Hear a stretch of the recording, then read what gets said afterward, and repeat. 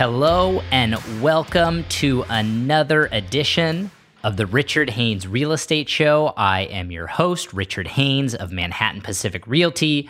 We are a small real estate brokerage here in Los Angeles, mainly focused on the South Bay areas of Manhattan Beach, Hermosa Beach, Redondo Beach, and the Palos Verdes Peninsula. We've got another great episode on hand for you today. It is February 10th, 2022. I hope you are now into the swing of things in the new year. We are firmly into February and rolling. Last week, we talked about how strong the fourth quarter numbers were year over year and how the kickoff to this year has been incredibly strong in our local real estate markets. So tough for buyers, sellers getting top dollars. We were talking about anecdotal evidence of properties selling for 25% higher and huge aspirational sales prices that just might happen and have ripple effects across the market. We are in a crazy, strong South Bay real estate market. But for this week, we're going to take a little bit different approach here in terms of real estate. We're not going to be talking about home values or affordability. We are going to be talking about Black History Month. It is February, so February each and every year is Black History Month. It is a time for us to honor African American achievements and raise awareness about Black history. And so what I'm going to try and do is apply some of that here to our local real estate and how we can improve things for all in our local real estate, but specifically for our Black neighbors and also neighbors of color, anyone who essentially isn't white. And I know it's an uncomfortable topic for, some people to hear or listen to. It's even something that I'm getting used to speaking about, but I made a pledge back in, I think it was June of 2020, during the Black Lives Matters, when that really came to the forefront during the pandemic, that I wanted to speak about these matters to make sure we have more inclusive neighborhoods here in the South Bay, and in fact, not stop until we have the most inclusive neighborhoods where everyone is included and has a fair shot and is happy to live here in the South Bay, because it's a great place to be and everyone should feel welcome and at home in our South Bay cities. So what I'm going to talk about for this month and to talk about for Black History Month is really three topics like I normally do. One is local history on real estate. And in the past, I've talked about restricted covenants in other areas of town. I'm actually going to focus specifically on local real estate history on the Palos Verdes Peninsula. Unfortunately, it's a little bit ugly. It's unfortunate, but it's something we've got to speak about so that we don't make the same mistakes as people did in the past, as well as making Palos Verdes more inclusive.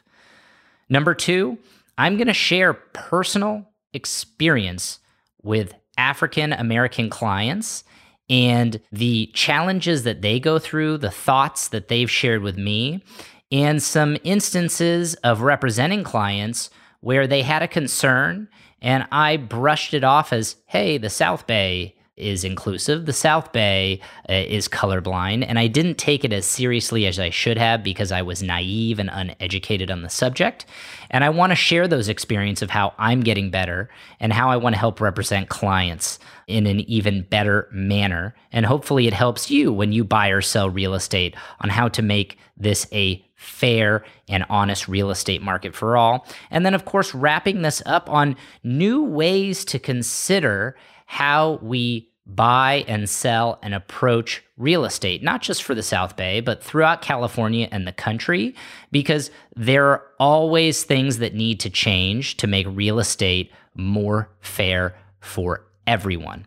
And I want to get into that. Some of those ideas, some people probably won't agree with them. That's okay.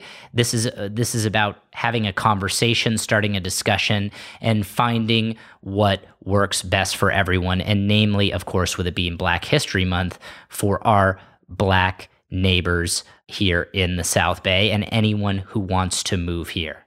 So let's get it started with our first topic, local history. Unfortunately ugly. We're going to take a little somber tone here, because some of the words I'm going to be reading to you are a little difficult to hear. And what I want to cover in this first section are restrictive covenants on properties. Early in the 1900s, companies, people were using restrictions to record on properties here in California to keep people from having farms in their neighborhoods or animals, and in some cases, restricting certain types of people that could own or rent the land. It's not talked about enough. Much of this is buried and recorded at the county recorder. And even most real estate agents and people who own their homes, purchase homes, when you look at title reports, they don't do the digging on their title insurance reports like they should. I, of course, am a real estate nerd, and I read these links, and title companies very much highlight that anything with restrictive language that violates any sort of protected classes, from employment to race to religion, etc., are deemed illegal. But oftentimes people don't click the links to read what is on those title reports. Now getting to Palos Verdes. If you know local history, Palos Verdes was a bare hill, so to speak, and it was sold off as a big piece of land, and I'm speaking from memory here, but it may be wrong. I believe it was called Ranchos de los Palos Verdes back in the day. And early on in the 1900s, I think it was sold to a local Palos Verdes family, or they were from New York, the Vanderlips, and they relocated to Palos Verdes to develop the hill. And they developed most of the hill and sold portions of the hill, etc. And it implemented to execute on development and selling off pieces of land, etc., the Palos Verdes Corporation was formed. And the Palos Verdes Corporation controlled a lot of the land. I am not an expert Palos Verdes historian, but the Palos Verdes Corporation had a very, very large hand in shaping the hill to this day as we know it. And I want to share a title report that I received on a property that I sold in Rancho Palos Verdes last year. And I was clicking through the title report. I found some racist, restrictive covenants. And I'm going to read these to you because it's important to hear this language, and it's also important to understand what was going on back in the day and how our communities were formed. So there's some typical legal jargon naming the Palos Verdes Corporation, extensive 1 or 2 pages on naming large swaths of land, book 72, page 95 and 96 of the Easterly, etc., and naming all sorts of different tracts of land that this recording will adhere to. And so I'm flipping through all these if you're watching on our YouTube channel, but we're going to get to Article 2, Restrictions, Section number 1, which I have highlighted. No lot, parcel, or portion of real property embraced within the property covered by this declaration shall be used or occupied or permitted to be used or occupied in whole or in part by any person not of white or Caucasian race. Let me stop there. These are large parcels of Palos Verdes that are getting racially restrictive covenants to prevent anyone from occupying or owning any property, lot, or home in Palos Verdes, or at least with distinction to these pieces of land, which were significant, that they could only be occupied by someone of the white or Caucasian race. It goes on to say, quote, except those of domestic servants, chauffeurs, hostlers, laborers, farmhands, and gardeners of other than white or Caucasian race may live upon or occupy the premises where their employer resides. So there is an out for laborers and employees and farmers and gardeners who service those white residents or landowners or tenants, but only if they are there where their employer resides.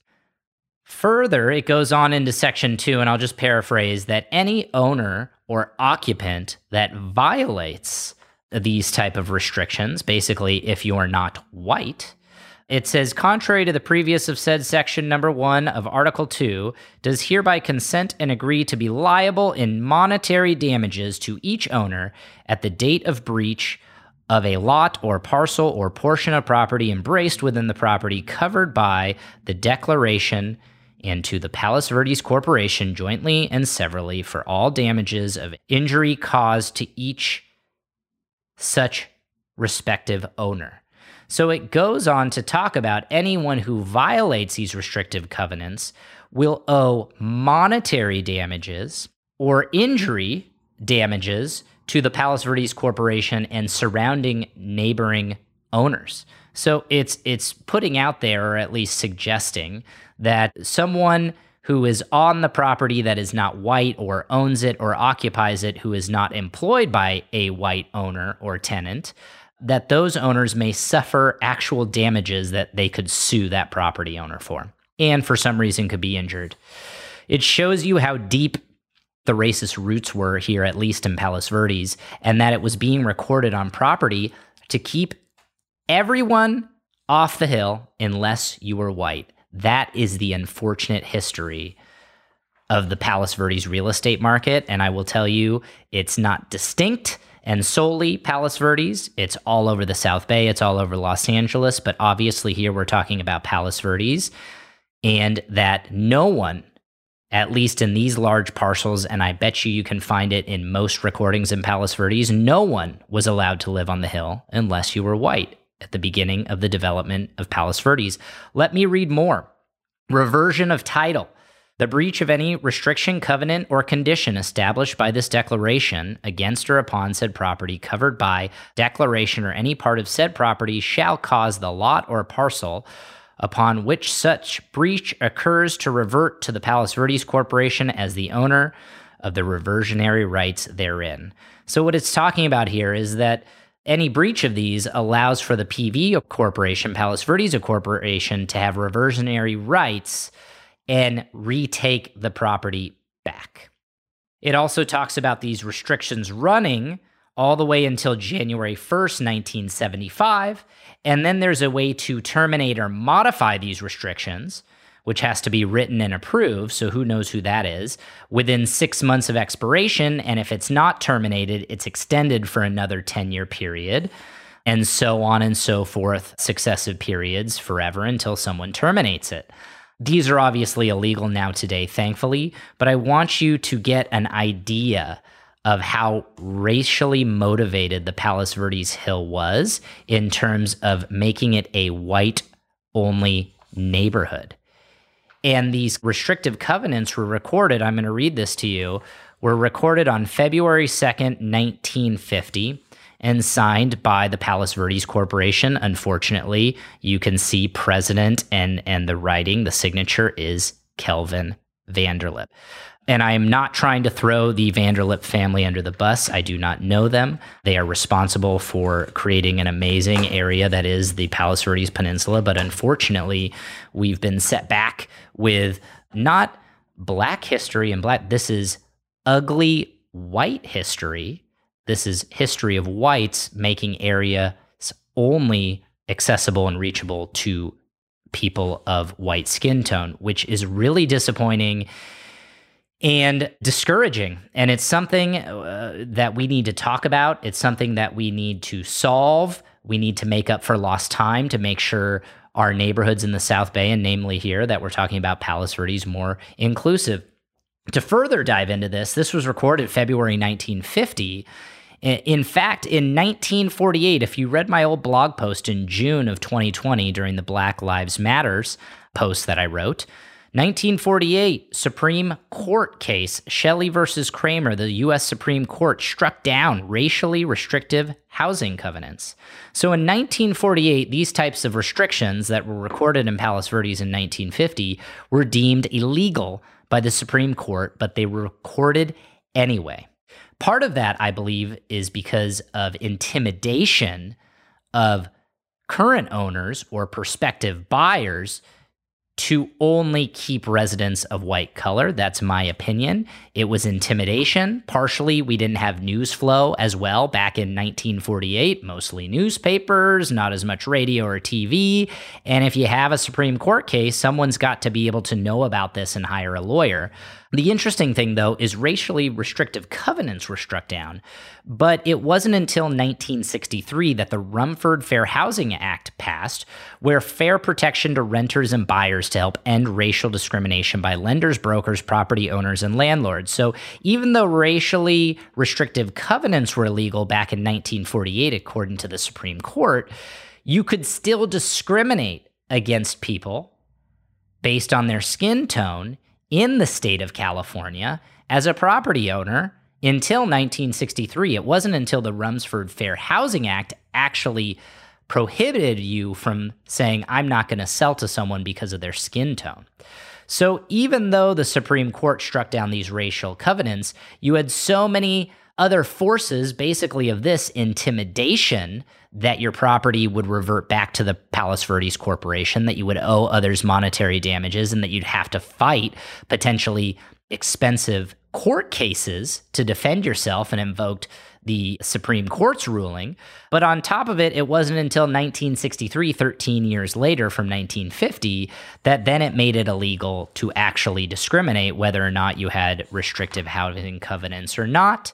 I could go on and on. I'd love for you to read that June 2020 blog post. I'd love you to read last week's blog post about Black History Month and me writing about some of our local history. But this is something that I think everyone needs to know about. And even though Rumford passed in the state of California in 1963, it wasn't until 1968 that the Civil Rights Act, the Fair Housing Act of 1968, actually passed Congress and made this national law. So this prohibited discrimination concerning the sale, rental, and financing of housing based on race and other protected classes. So that was a California law in 63 and wasn't a U.S. law until 1968.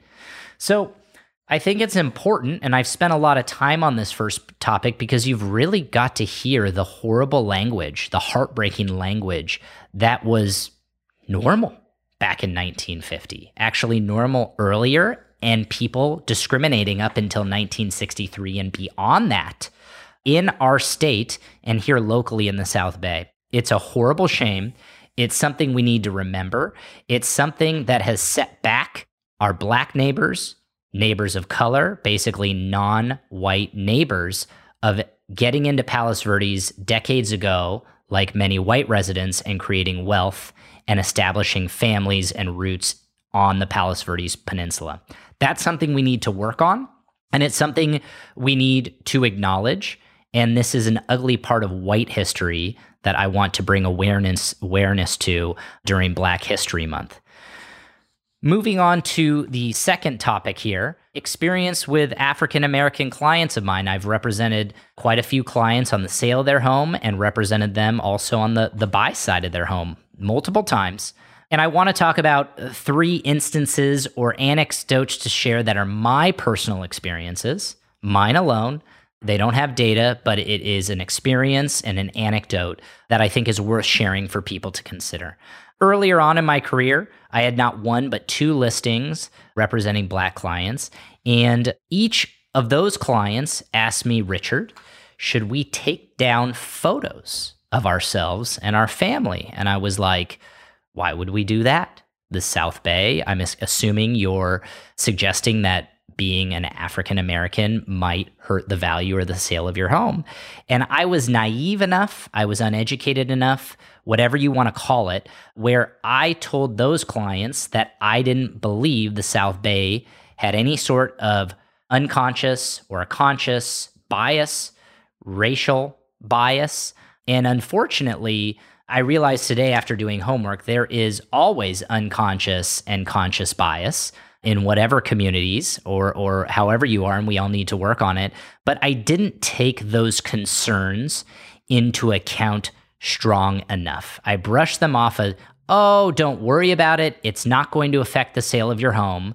This is the South Bay. This is Southern California. This is an accepting and inclusive area that is so far from racial times way back when. And I brushed it off. And I'm disappointed in myself for doing that because looking back, their concerns were real. Those concerns needed to be handled with compassion, and I needed to address those concerns to my client's fullest satisfaction. To give you my experience on how those listings went, I told my first client where I had this question asked that it wouldn't impact their sale. We did what I like to normally do, where we typically would underprice a home just slightly. In this case, during that time, it was a pretty normal market. We listed about $5,000, $10,000, $15,000 below what I thought it might be worth, and I was hoping to get 2 or 3 offers. Unfortunately, after a great weekend of showings, we only received 1 offer. It came in 10 grand lower, which I thought we would get 5, 10, maybe 15 grand higher, and we negotiated them up $5,000 higher. So we ended up making a deal for $5,000 less than asking price. I anticipated $5, $10, $15,000 higher, and 2 to 3 offers, we received 1. I don't have any data. This would have how I would have run any listing, and I was disappointed with the result. Didn't hit me then, but when I had a second listing with clients who brought up the same question about their photos, and I had the same naive, uneducated answer, we showed their property 20, 30, 40 times over a few weeks. I thought we were fairly priced. This was a higher end home where you had to push on price during that time before the pandemic. And we showed it 20, then 30, then 40 times. It took us a large amount of showings to get someone to write an offer where I thought we were fairly priced, and after 10 to 20 showings, we would make a deal. I'm upset that I made those mistakes. I'm upset that there may be an unconscious bias, but those are my experiences with clients who have brought up leaving their photos up. It's sad. It's just personal experiences. It's anecdotal, but I think there is some degree of truth after some of these experiences. I'm going to give you a second experience with clients, African-American client, where we reached on their home sale. We asked a little bit higher, didn't get any offers, kind of anticipated that we wouldn't, and we made a price cut that I thought would create a lot of interest. We made a price cut, and we instantly got 3 offers. Still a fair price, not giving the home away, cutting it probably to fair market value, and we got 3 offers instantly. We made a deal with one of them, and halfway through our escrow, we received a low appraisal. Now, to a side note, this client did not ask about photos. They did have photos up on their walls of their home, just like any family normally does. And in the middle of this escrow, we received a low appraisal. Now, I thought it was strange because the comps completely proved what we were worth. We had 3 offers once we cut the price, tell me what market value is, all very close to that offer, and we got a low appraisal. Of 40 or some odd deals I had done up to that time, I couldn't remember a low appraisal with the exception of one other time. So again, I'm not insinuating that I have data. It's my experience with clients of color and some peculiar happenings or properties not getting their full value or potentially an unconscious bias coming through with a low appraisal, because quite frankly, I haven't had low appraisals like that in that scenario for clients that are white. And it's hard to speak on this, and it could upset some people, but it's a conversation that I'd like to have, that we need to have, and we need to talk about, which then takes me to, and then the last topic of that I'll just touch on quickly is I do have a client who talked to his wife about removing their picture in their quote unquote love letters to sellers during their buying process, which is devastating to me, because to think that the picture in a letter to a seller will impact you negatively is sad. And I've had that from Black clients and also other clients who are not white, who are worried about how they're perceived. So I want you guys just to think about that, of clients ask about if they should take down their photos. They ask about or take off their photo from love letters, and clients are battling potentially getting a low appraisal or not getting as many offers due to unconscious bias or racism or just a history of areas being more white and it being harder for people to feel themselves in that house, which is unfortunate. And it's going to bring me to the third part of this podcast about new ways to think about real estate. And really, because of these racial restrictions, because much of the South Bay was restricted to whites only, there is absolutely systemic racism. And I'm not saying if you're listening to this podcast that you're a racist or you have bias. What I'm saying is this is part of systemic racism in a massive way. Real estate, a huge accumulator of wealth for people, a place of safe haven, a place to be safe at home, rest, sleep, family, security, for a long, long time was reserved only to whites and is a systemic racist issue that only just recently was removed and still probably affects people and their biases in some way, shape, or form. So how do we solve this systemic racism that's going to take a long time to get past? Well, there are three topics or three items I think that we need to talk about and think about and consider. And these are just certain things that I've come up with off the top of my head. There are going to be infinite more ways that we can address this, but my three topics are: 1, off-market deals; 2, love letters; and number 3, how we present listings. Let's talk about off-market deals. There is a place for off-market deals here in the South Bay. I think agents put way too much into their value of delivering off-market deals. The MLS finds the highest and best price. I don't care what an agent tells you about the 10 agents they talk to with a stable of clients. The highest and best price goes to the MLS. If we, as realtors, are making a practice of having off-market deals happen more often, or talk about off-market deals or encourage off-market deals, if you look back and go, historically an area was limited to whites only, that means there's generations of families that are normally white. Realtors typically grew up in an area or know the area well or have been there a long time and established roots. That typically will be someone that might be white. And then if you're shopping property off market to residents that were limited to white residents only, and typically are a majority of white residents with a majority of realtors of people who grew up over the years here, that is a furthering of systemic racism that was unfortunately brought upon us from a lot of these racially restrictive covenants and a lot of the laws we lacked, and just unfortunately the way we were as a country in the early 1900s with attitudes to Black Americans and people who were not white. So I think we really need to think about off-market deals as being part of the problem more than the solution. Even though people like to say, hey, I got a great deal off market, or I sold my home for top dollar off market, I don't think it does any favors for making a fair and open marketplace for everyone and an inclusive market for anyone who's looking to buy a home. Here in the South Bay, off-market deals do not serve the needs of an inclusive community and marketplace. Love letters. It's common, or has been common, for buyers to submit love letters to sellers. This one is obvious. It allows you to see what someone looks like. If they're a family, maybe they talk about where they live currently, what they do for a job, all protected classes that allow for bias to creep in for a seller to make a decision.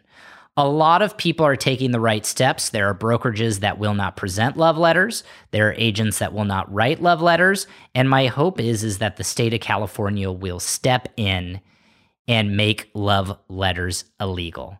I personally encourage my sellers not to look at them. I remove them for clients because I typically see that it allows my clients to make bad financial decisions. They end up picking a lower offer because someone resonates with them, and it's typically someone who is like them.